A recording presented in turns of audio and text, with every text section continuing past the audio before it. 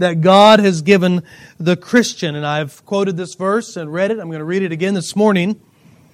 In 2 Corinthians 10 and verses 3 through 6, the Bible says, For we wrestle not against, for though we walk in the flesh, we do not war after the flesh. For the weapons of our warfare are not carnal, but mighty through God to the pulling down of strongholds, casting down imaginations and every high thing that exalteth itself against the knowledge of God, and bringing into captivity every thought to the obedience of Christ. Listen to this last verse. And having in a readiness to revenge all disobedience when your obedience is fulfilled. How do you revenge against disobedience? By your obedience. You see that? When we obey, we end up revenging. We end up having vengeance against disobedience.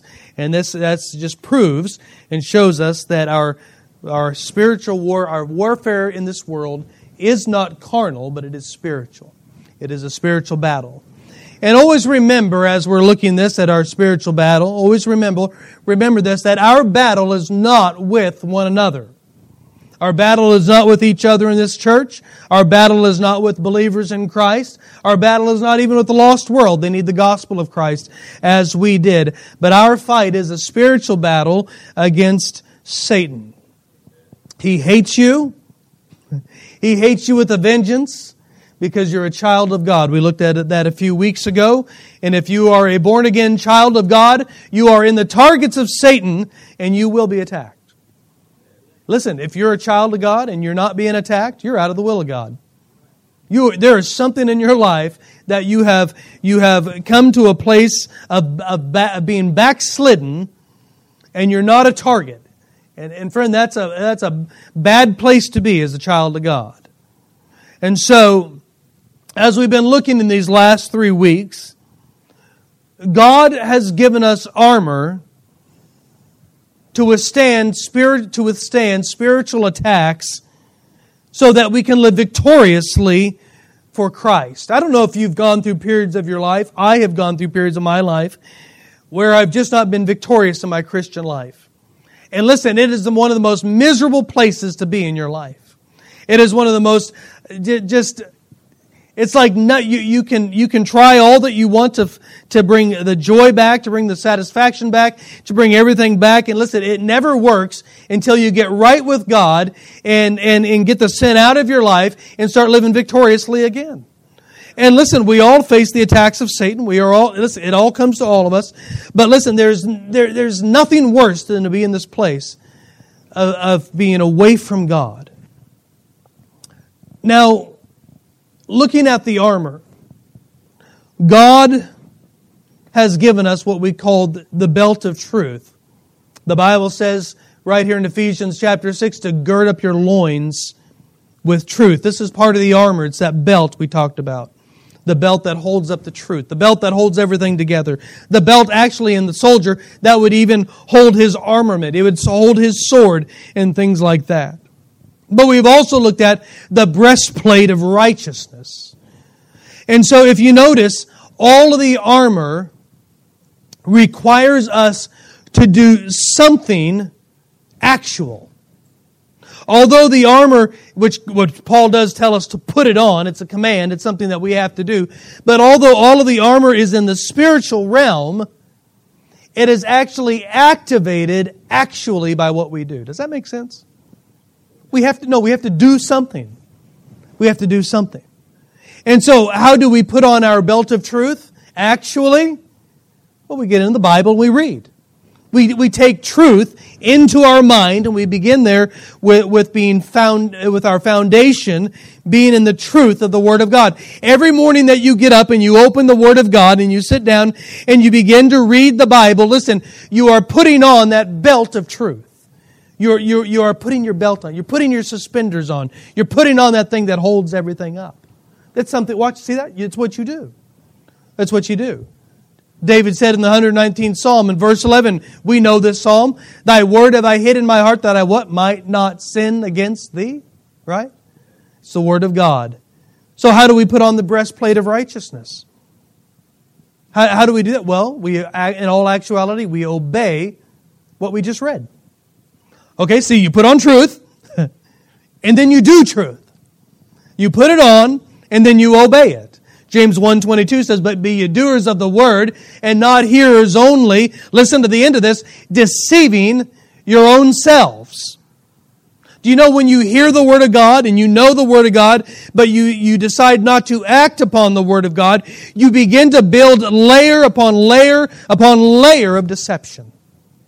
You begin to deceive your own self, thinking you're okay, thinking everything's right, thinking I'm living right. But you know in the depths of your soul something is wrong. If you listen, once you start taking in the truth of the Word of God, you must, how do I say this? I'm messing up. You have to begin doing the Word of God. That was hard, wasn't it? No, not really. Yeah. So the armament is spiritual, but it's put on actually. It's acted out on a day-to-day basis. So notice in our text, verse 15.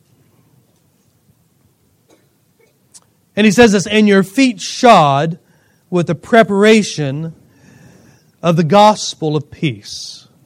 So today we're going to look at the next piece of the armor of God that is absolutely necessary for victory. And as you'll come to realize as we go through Ephesians chapter 6, this armament builds upon each other. There's no use to do the Word of God if you don't know the Word of God. You see, you have to know it first before you can do it. And you have to know the Word of God and do the Word of God before you can put on the shoes of the gospel of peace. And we'll look at the rest of that, and then until you do that, do you put on the helmet of salvation? And then until you do that, you take the shield of faith. And then the sword of the Spirit. There's an order, a biblical order of the armament that goes on. So today we're looking at the shoes. The battle shoes that God gives us in our fight against Satan, in our battle against Satan. You know, when something gets into the foot, it has to be dealt with. You ever step on something? Run around barefoot, right? I have all sorts of barefoot jokes I'm not telling right now. Make all the ladies mad. But, oh, I did it. I didn't mean to even go that far. My grandmother, she would sit in her wheelchair in the kitchen, barefoot, and she stepped on a tack. I don't know how it got on the floor, but she put her foot down to wheel herself around, and you know, she was about, in her late 80s, and her poor blood was about as thick as water. And man, it looked like somebody got murdered in the kitchen. I mean, just blood all over the place. And, stepped on a tack, and it was like, ouch. It kind of keeps you from going. My granny almost bled out in the kitchen from a tack, it's not good. You ever get a little pebble in your boot or in your shoe? And you thought, it's all right. It's all right. It's all right. And finally, you got to sit down and jerk that thing off and knock everything. I hate stuff like that. I can't stand when my sock gets turned around and that sewn piece on the top gets, I have to take the shoes off and turn my socks around and get them right. Drives me nuts. With something in your foot, with something up in your foot, it's going to slow you down, won't it? At the very worst, it's going to stop forward movement, forward momentum totally. You're going to have to stop and deal with it. If you with something in your foot, you end up many times taking your mind, your attention off the task at hand, and you turn your attention to your little foot.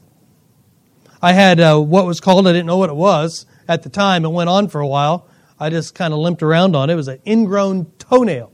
I never had that. I didn't know what that was. I thought, man, my foot hurts. My toe hurts. And then I thought I'd work on this dude on my own. I figured out what it was, and I'm trying to cut on it and pull that thing out. It didn't want to, and I'm cutting, and it hurt a little less than it did. And I'd put my boot on for work, and man, I'd hop around all day, and that thing hurt and hurt. I thought it was going to be expensive. I finally went to the doctor. They deadened that thing, and it was like, I told somebody it was poking out of the bottom of my toe. It really wasn't. But that dude was deep, and listen, when it got out, it was like, that feels better. I couldn't believe it. And it was only $120. And I'm like, that's it? I would have done this months ago. I thought it was going to be, this real expensive thing to go into the doctor. And I thought, man, cut all my toenails off for $120. I'll never be back again. Probably. Yeah, you're right. Per toe. Man, that's what, $1,200? I don't know. You know, none of these things in your foot is what a soldier wants to deal with when they're in the midst of battle. No, when they're in the middle of a battle, if they have to stop and deal with their foot, it could literally get them killed. Do you see a guy running through the battlefield, those old shows of Nam, and here they are going through the jungles, and one guy stops to tie his shoes? No. You're in trouble, buddy, if the bullets are flying and you're stopping to deal with your feet. And so in our text today, Paul is going to draw a parallel from the Roman soldiers and from the shoes that they wore going into battle. Now, their shoes were sandals, okay? But they were special sandals, and they had a purpose. And this was one thing that the Roman military ended up perfecting, as we know probably from the beginning. The technology for shoes obviously is not what it is today. They did not have steel-toed boots. They didn't have Kevlar soles. They didn't have special things that were in them to protect them that we like in our shoes today. They were all leather.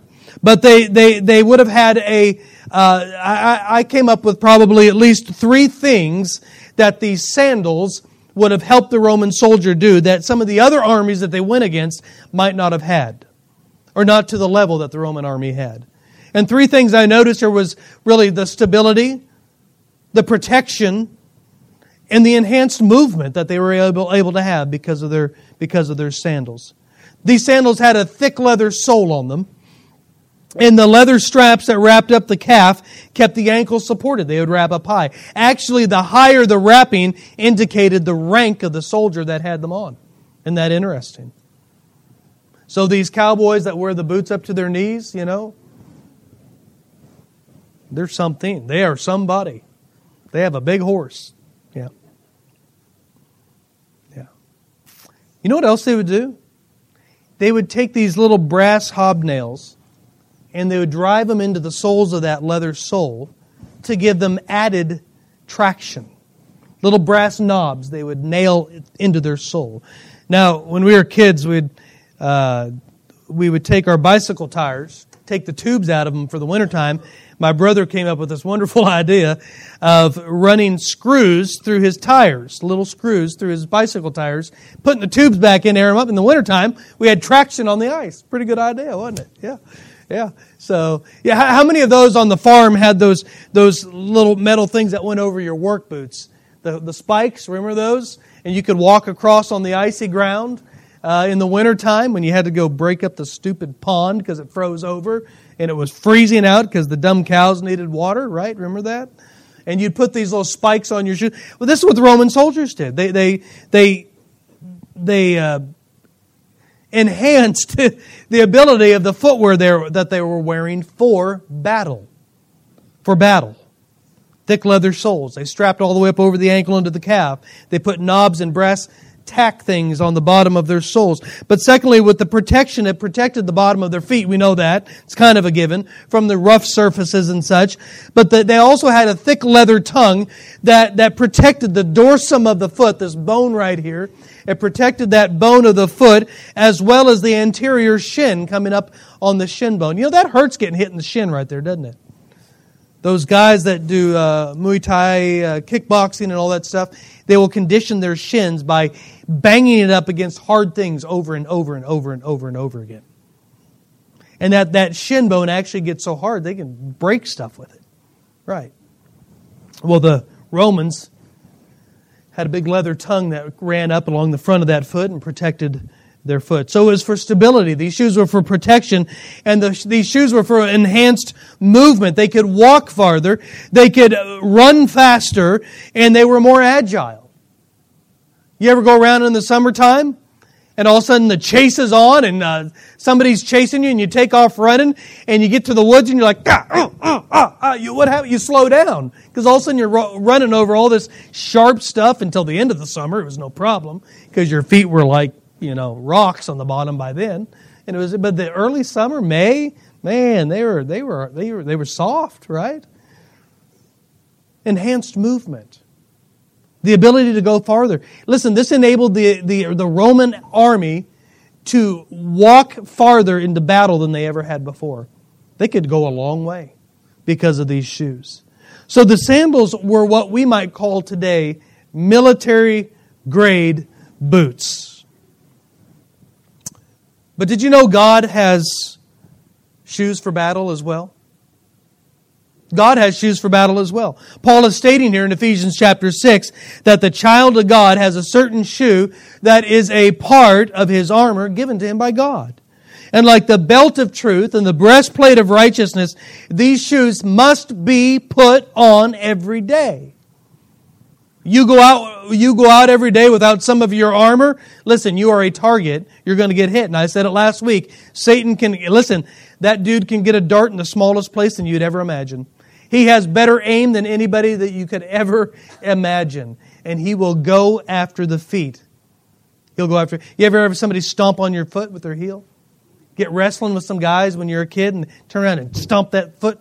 Man, that hurts. Yeah. He can hit it. Look at verse 15. And having your feet shod. Now this word shod is just another form of the word shoed, but we don't say having your feet shoed. We say having your feet shod. You shod a horse and you shod people. We put shoes on them. And these shoes really do the same thing as the Roman shoe would do. That's why Paul is drawing this illustration. We can see stability in these shoes. We can see protection in these shoes. We can see the enhanced ability to move. It kind of goes hand in hand with when the first part of the armor of girding up your loins with truth. When they would tie up all of that extra stuff, tie it out of the way so they could move and be agile in the battle. I don't know if any of you guys tried to fight somebody with a dress on. It's kind of tough. Now, I think a hockey guy could do it because they can fight in skates. But I don't know. Skates and a big, your morning robe on, not a good thing to get in a fight with. And so what they would do is they'd tie these up and get them out of the way. And it would enhance their ability to move. But so did the shoes. You get these shoes on and you're more agile. You're more able to move. They were also made for a specific purpose, just like the Roman shoe. These shoes that God has given us were made for a specific purpose. I don't know many guys that are a Marine. Where's Russell Klein? He's AWOL. Oh boy, no, Russell Klein is never AWOL. He's a Marine drill sergeant. Could anybody see Brother Klein going out to battle with flip-flops on? I doubt the man wears them today, but thankfully, I didn't mean anything by that. But could you see him? Could you see anybody in the military going out to battle with their sandals on? No, you could, but you're not going to get very far, are you? Are you not? Are you? I mean, I don't know. Maybe there's a whole battalion that wears sandals that I don't know about, But I don't think there are. Men don't go into battle with flip-flops on, and they're made for a purpose. And the shoes were made from a specific material. A material that will last and a material that will protect. And the shoes that God gives us for the battle, can I tell you this? They will never, ever, ever, ever, ever wear out. You know that? Why? Because God made them. We can look at the Israelites with their physical shoes that they had, and the Bible says for 40 years, the shoes didn't wear out and their feet didn't swell. God took care of the wearer, and He took care of the shoe itself. They weren't going to wear out. God knows how to make shoes. And the shoes that God gives us will never keep us. They will never, ever, ever, ever keep us from standing firm and from always moving forward. That's the purpose of the shoes within the army. You've got to stand your ground. You're not going to give up any ground. And on top of that, you're going to have the ability to move forward and take ground. God's shoes will always keep us, will always enable us to stand firm and to move forward. And also with God's shoes, we'll never have to stop and deal with something in our feet. They always work. They always protect. They always give us stability. They always enhance movement. Listen, the armor that God gives you and that God gives me always, always, always works. There's no problem with the armor. You know where the problem lies? Oh yeah, you know. When it doesn't get put on. There's no problem with the armor. So what are the shoes that God gives us? What is the thing that we are to shod our feet with? Well, if you would look in your closet, you might notice the different types of shoes that you have. There may be work boots. Yeah. Should be. Dress boots. Dress shoes. Sandals. Right? Slippers. What? Waders. There you go. Crocs. Waders. Yeah, there you go. Rubber boots. I had to wear them this week. Man, it was muddy. Ugh. Yeah, all sorts of... Now, some of you ladies, I am not even going to dive into the categories that we can't even understand of shoes you have. I'll let you deal with that in your own mind because I have no idea what all goes on in the shoe closet. But we can, we categorize our shoes by their purpose, and they each have a name, don't they? They each have a name. Well, here in verse 15, we have the name of the shoes that God provides, and this is what He calls these shoes: the preparation of the gospel of peace. Now, that's a long word for a pair of shoes, isn't it? Oh, those are my preparation of the gospel of peace shoes. That's a lot to get out. And most people would go, huh? Right? Well, notice this first in the title of these shoes, the category of shoes. Notice this first, the word preparation. We're talking about the shoes that God has given us. And look what He's given us here. Preparation. It's not a real hard word. It just means readiness. Readiness. You know, Brother Neil, if your job is to fight fires, and you show up at a fully engulfed house without any shoes on, could you imagine that happening? You know what that means? You're not ready for the fire. That's what that means.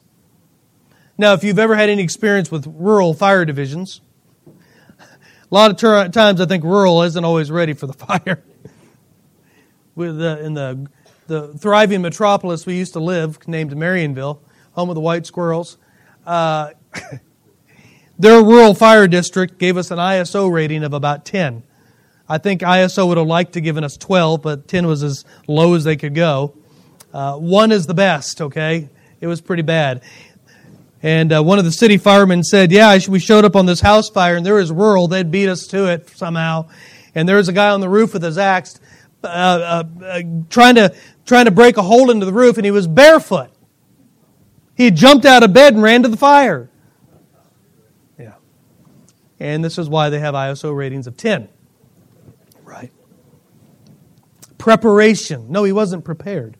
He wasn't prepared for the fire. You're not ready. If a soldier is woken up by a bunch of bomb blasts and he's laying in the foxhole and for some reason he took his boots off and he jumped up and he ran out of that foxhole and began to fight without his boot, listen, he's not ready to fight.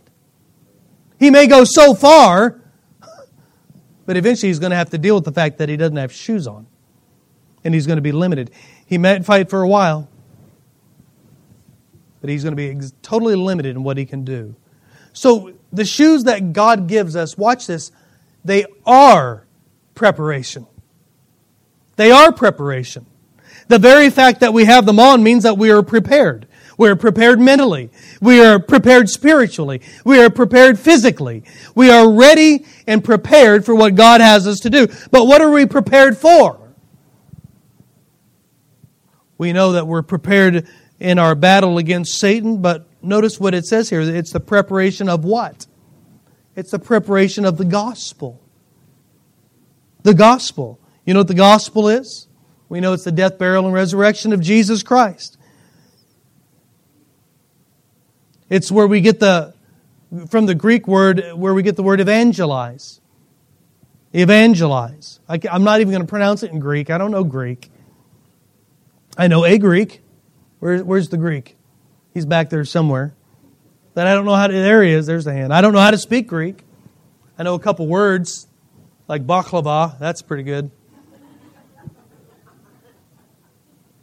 But the word gospel in the Greek is a compound word. It's the word euangelizo. And the word you, in that word euangelizo, means good. The second part of that word, angelos, you know what that is, means angel, messenger, one who is sent. So in those days before texting, before Google, before cell phones, before telephones, before homing pigeons, before whatever else they had for communication, they would send a runner to relay information. We've seen it all through the Old Testament. And they would have been called an angelos in the Greek. They were a messenger. They were employed to send messages, and many times they would come from the battlefield with the messages of the way that the battle is going. But unlike just being a messenger, this word is much more specific to us in this verse. The word gospel doesn't just mean news, but it means good news. This is good news. You know, let me make a side note right here. Do you know there is no better news that we could ever have on this planet than the good news of the gospel? You know, if we look at our world around us today, and I'm telling you, we know this. We know this is the last days. We know that we're in perilous times. We know that there's some awful stuff going on. But listen, if we look around our world and our country and our cities and where we live, we really need good news. And the world is clamoring for news. They're clamoring for an answer. They want to know what to do. They don't have the answer, even though they think they have the answer. But they don't have the answer. But we do have the answer. And the answer has always been the same. It is Jesus Christ. That is the gospel, and that is good news. Yep. That's what we have, the gospel. It's not just good news. It's even better than good news. It's the good news of what? Look at this. The gospel of peace. The gospel of peace. These are our shoes. Ephesians 2, 14 through 18. Let me read this to you. The Bible says, "For He is our peace, who hath made both one, and hath broken down the middle wall of partition between us, having abolished in His flesh the enmity, even the law of commandments contained in the ordinances, for to make in Himself of twain one new man, so making peace." Peace. "And that He might reconcile both unto God in one body by the cross, having slain the enmity thereby, and came and preached peace to you which were afar off, and to them that were nigh. For through Him we have both access by one Spirit unto the Father." You know what good news is? It's good news that the atoning blood of Jesus Christ has made us at peace with God the Father. Do you know if you're here this morning and you've never been born again, you've never been saved, you've never put your faith and trust in Jesus Christ, humbling your heart, looking unto Him for salvation, you are not at peace with God. You are at odds with God this morning. And if you leave this planet at odds with God, you will be eternally at odds with God in a place called hell. You must be born again. You must be born again. But those of us who have come by the blood of Jesus Christ into faith and trust in Him, listen, we have been made at peace with God. Do you remember that day you came to peace with God? Do you remember all that just rolled away? Do you remember the sins? Just everything that was piled up on you was just gone in a moment, in an instant. And it was like, oh, peace. This is what God does. This is what the blood of Christ does. This is what the gospel does. It's the gospel of peace. So, the shoes that God gives us as armor, I think we could call them this. Let's just simplify it. And we could call them our gospel shoes. We have gospel shoes. Hey, why not? I said it, the Mormon have holy underwear. We have gospel shoes. Ours is way more biblical. Theirs isn't, right? I just can't get over that. That's just awesome. No, it's not. It's weird. So what do gospel shoes accomplish? What do they accomplish? Well, like the Roman military sandal, gospel shoes allow us to do several things. I'm going to list you a couple things here. Maybe three. I'll list you three things. They give us the ability to stand. Gospel shoes give us the ability to advance, and gospel shoes give us the ability for protection. They give us the ability to stand. In our spiritual battle, listen, we need to be able to dig our heels in and stand our ground. You know, we are pushed off everything. We get constantly pushed off of what God has given us. God has given us victory through the blood of Jesus Christ. God has given us the forgiveness of sin. And listen, God has given us the relational aspects that come by Jesus Christ with Him, and peace and joy and love and all of these things. And listen, Satan is constantly attempting to push us off the ground that we have and rob us of our joy. That's what he wants. And you know what these shoes of the gospel allow us to do? They allow us to stand our ground and not move. Ephesians 4:26 and 7. Paul was talking here. He says, "Be angry and sin not. Let not the sun go down upon your wrath." Listen what he sums this up with. "Neither give place to the devil." We don't, listen, here's the point of it. We don't want to give Satan any ground whatsoever. And you know what? If you don't have the right shoes on, he's going to get ground. Every time he's going to get ground.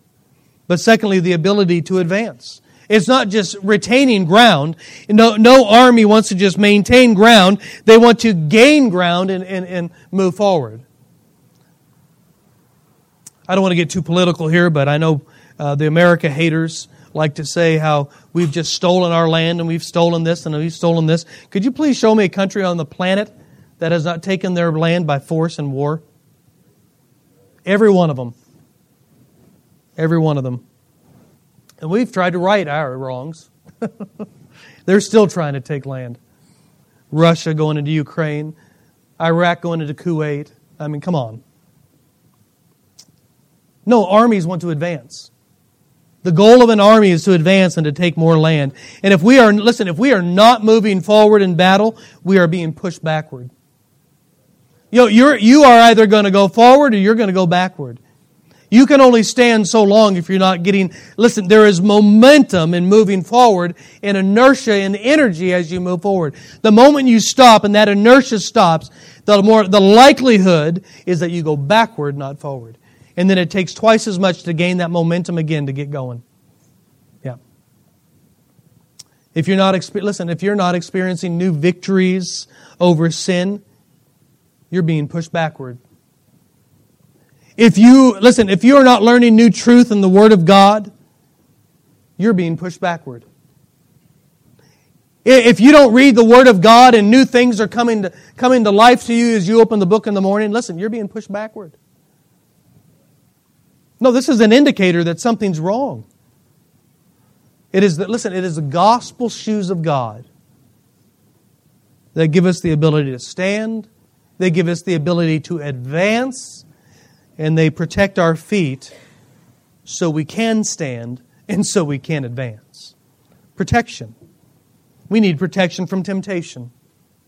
We need protection from false doctrine that cause us to walk away from the truth of the Word of God, to walk backward from truth and to get away from it.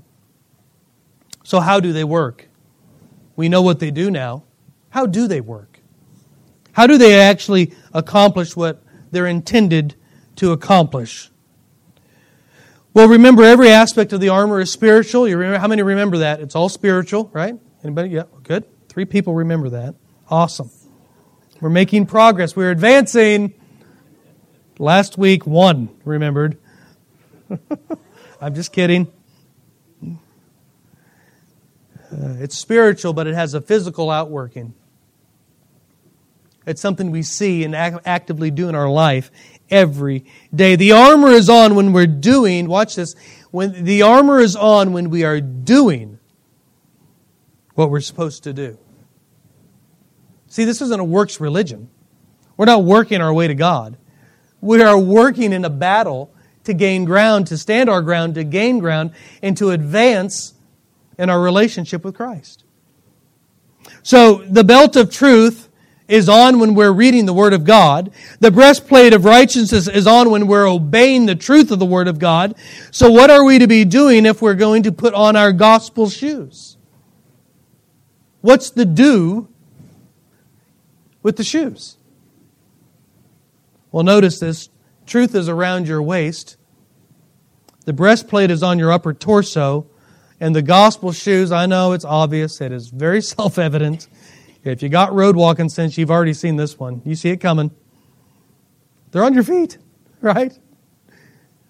Very seldom, unless you're, 6 months old, do you put shoes on your hands.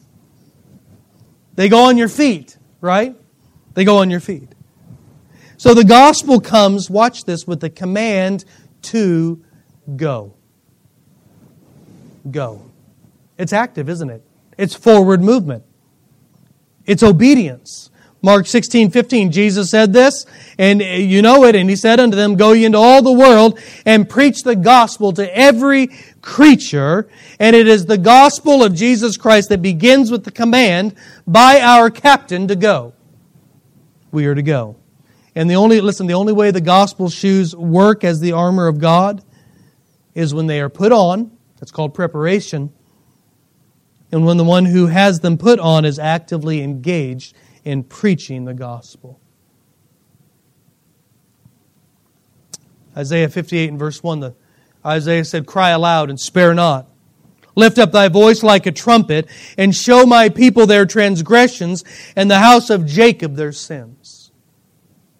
At another place, the Bible says that to the preacher that he's to cry aloud and spare not. It says slap the thigh. I mean, listen, there is all sorts of things going on with the preaching of the Word of God. Listen, the preaching of the Word of God should always, how do I say this? Should always bring with it the sense of urgency, seriousness, and truth. Listen, if we just sit around and devotionalize something, I'm sorry. Calvinism has destroyed the urgency of the gospel. Paul said, I heard one joker said, I don't persuade anyone to the gospel. I just give them the gospel and let them. Well, Paul said, I persuade men. Sometimes I wonder how far they read. How long did Paul sit with people and persuade to the point that one trembled at the gospel, said, come again at a more convenient time. Almost, Paul, thou hast persuaded me to become a Christian. Yeah. Go ye into all the world and preach the gospel. Cry aloud and spare not. The Bible says the preaching of the Word of God is truth and its seriousness. And I believe it needs to be done with the sense of urgency, because there is a lost and dying world literally going to hell. And we have the answer. Do you know Isaiah preached? The Bible says Jonah preached. John the Baptist came preaching in the wilderness, and he eventually preached the gospel when he said, Behold the Lamb of God, which taketh away the sin of the world. Yep. John preached. Jesus commanded us to preach the gospel. Paul commanded Timothy to preach the word. Paul preached. Timothy preached. Stephen preached. Peter preached. Apollos preached. I'm telling you, saints, I could go on and on and on and on. But God's chosen method for the propagation of the gospel and for salvation is preaching of the word of God. And the message that is preached is the gospel of Jesus Christ, the good news. That's what's preached. Jesus saves. No, that's the message. Let me bring it all together, because I feel like it's buckshot out there. I need to start digging them all out and put them together here. If you are going to be victorious in your Christian life, you must put on the armor of God. We got that down. We know that. Once you have on the belt of truth, you put on the breastplate of righteousness. And once you have on the breastplate of righteousness, you've got to put on the gospel shoes. And you put on the gospel shoes by preaching the gospel. And when you are preaching the gospel, watch what happens to you immediately. You're able to stand. you're able to advance, and you're able to have movement and to be agile. The shoes of the gospel, the spiritual aspect of them, the shoes, we saw that. The actively doing, so that they are actually engaged in working, is the day-to-day proclamation and preaching of the gospel in the life of every believer. That's what the shoes are. Preach the word. Preach the word, saints. Preach the word, children. Preach the word, ladies. Preach the word, men. Just go out and preach the word of God. I'm not talking about pastors. Everybody preaches. The world is preaching at us on a daily basis. You know what? I say we can preach right back at them because they're preaching lies and we have the truth of the Word of God. You've got to put on these gospel shoes and you've got to preach. So when temptation comes in your life, you're not going to retreat if you're preaching the gospel. When false doctrine comes and you're preaching the gospel, you're not going to run away. When the battle seems to keep getting worse and worse and it seems to be coming more and more and advancing on you harder and harder, you'll be able to get traction and keep going forward. Why? When you are preaching the gospel of Jesus Christ. And all of this comes to the believer who is actively engaged in spreading the gospel. Do you know the command when Jesus said, "Go ye into all the world"? That word "ye" is translated. That is a translated word. Pronouns beginning with Y are plural. Pronouns beginning with TH are singular. The word "ye" was chosen on purpose, and it's a plural. Jesus was speaking to this church there, and He's saying, all of you, preach the gospel. Go preach the gospel, Peter. Preach the gospel, John. Preach the gospel. Preach the gospel. Preach the gospel. All of them that were under the sound of the voice of Jesus Christ was given the command to preach the gospel. And this morning, all of us who are under the sound of the Word of God this morning have the command to preach the gospel. Preach the gospel at work. You preach the gospel at vacation. You preach the gospel when you're doing at Walmart, whatever you do at Walmart. When you go to the parts store, when you go to the grocery store, preach the gospel. Preach the Word of God at everywhere. And you know what you're doing? You are actively putting on your gospel shoes when you're preaching the Word of God. That's the active part. You're engaged in spreading the gospel. So let me give you a little application. Do you have on gospel shoes today? It might be easy to get on Sunday. That might be one of the easiest times to put them on.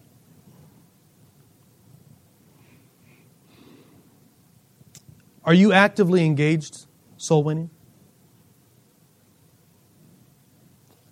Are you actively engaged in preaching the gospel where you work, where you live? In the neighborhood you reside? No, this hits all of us, folks. Hits me, hits you, hits everyone in here.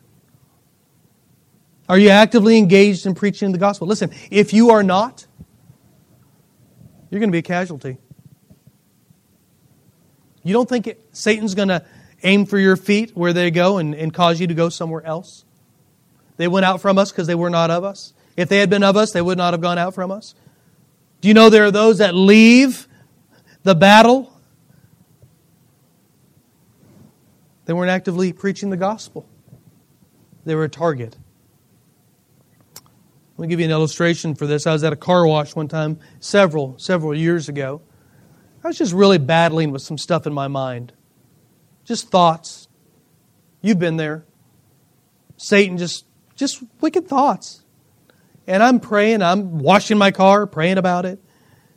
And the Holy Spirit, there's a group of young people over in the next bay just sitting there talking. Small town, you hang out at the car wash, I guess. That sounds fun. And I was just battling with some stuff. The Holy Spirit said, go give them a tract. A group of kids over there. I'm like, God, I'm not doing that. That was just kind of odd to me. And it was like God said, do you want victory over that or do you not? Do you want victory over your mind or not? Okay. I went over, began to talk to them, gave them a tract, asked where they went to church, had a nice conversation with them, gave them the gospel. got in my car, drove off. Let me tell you something, saints. It felt like God was sitting in my lap. He was so close. You know what I did that day? I put on the shoes of the gospel of peace. And I actively set out, as God commanded me to share the gospel. And you know what happened? Took care of the battle in the mind. Got totally off the mind. It's such self anyway, isn't it? We're so self-absorbed with our wicked imaginations. And to put my mind and my heart and my thoughts on somebody else that needed the gospel. And it gave victory. The gospel gives victory. It's a part of the armor of God. The gospel shoes. So how do I do this? Put on truth. Obey the truth. And then ask God to put people in your path that need the gospel. Arm yourself with tracts every day. We've got them out there. We've got new ones I've got to get done. Go out every day expecting someone to be put in your path. Ask God to have somebody placed in your path with the gospel. You know, you'll start noticing when you actively pursue people with the gospel, you know, you're going to start noticing in your life victory. Victory in your life. You're going to start gaining ground again. You're going to start standing ground and then gaining ground. Listen, the world around us is dying and going to hell, and we have the good news. If you are losing battles in your life today, you're losing partly because you're not actively engaged. We, I should say, are not actively engaged in preaching the gospel. Listen, we've got plenty of people to listen. Whether they want to listen or not, they need it. And if we're going to get victory in our life, if we're going to have victory at Calvary Baptist Church, if God is going to get the victory, we've got to have on His shoes. Do you have them on today? Did you lace them up this morning? Have you gone out expecting? I hope so. Father, thank you for the word this morning. Thank you for the reminder of the necessity of the preaching of the gospel of Jesus Christ. Thank you for the reminder of the good news. I remember when the gospel became good news in my life. When you changed me, when you saved me and changed me. Oh, I remember that day. And I know many people in here that have been there remember the day in their life as well. What good news that was to hear that a wretched, hell-bound, hell-deserving sinner could find grace in the eyes of God, could find salvation in the Lord Jesus Christ, and could have every sin, past, present, and future, removed and placed upon Jesus Christ and never be answerable for again. What good news that was. Father, you've commanded us to take this good news into the world and to preach the gospel. I pray that you would renew our desire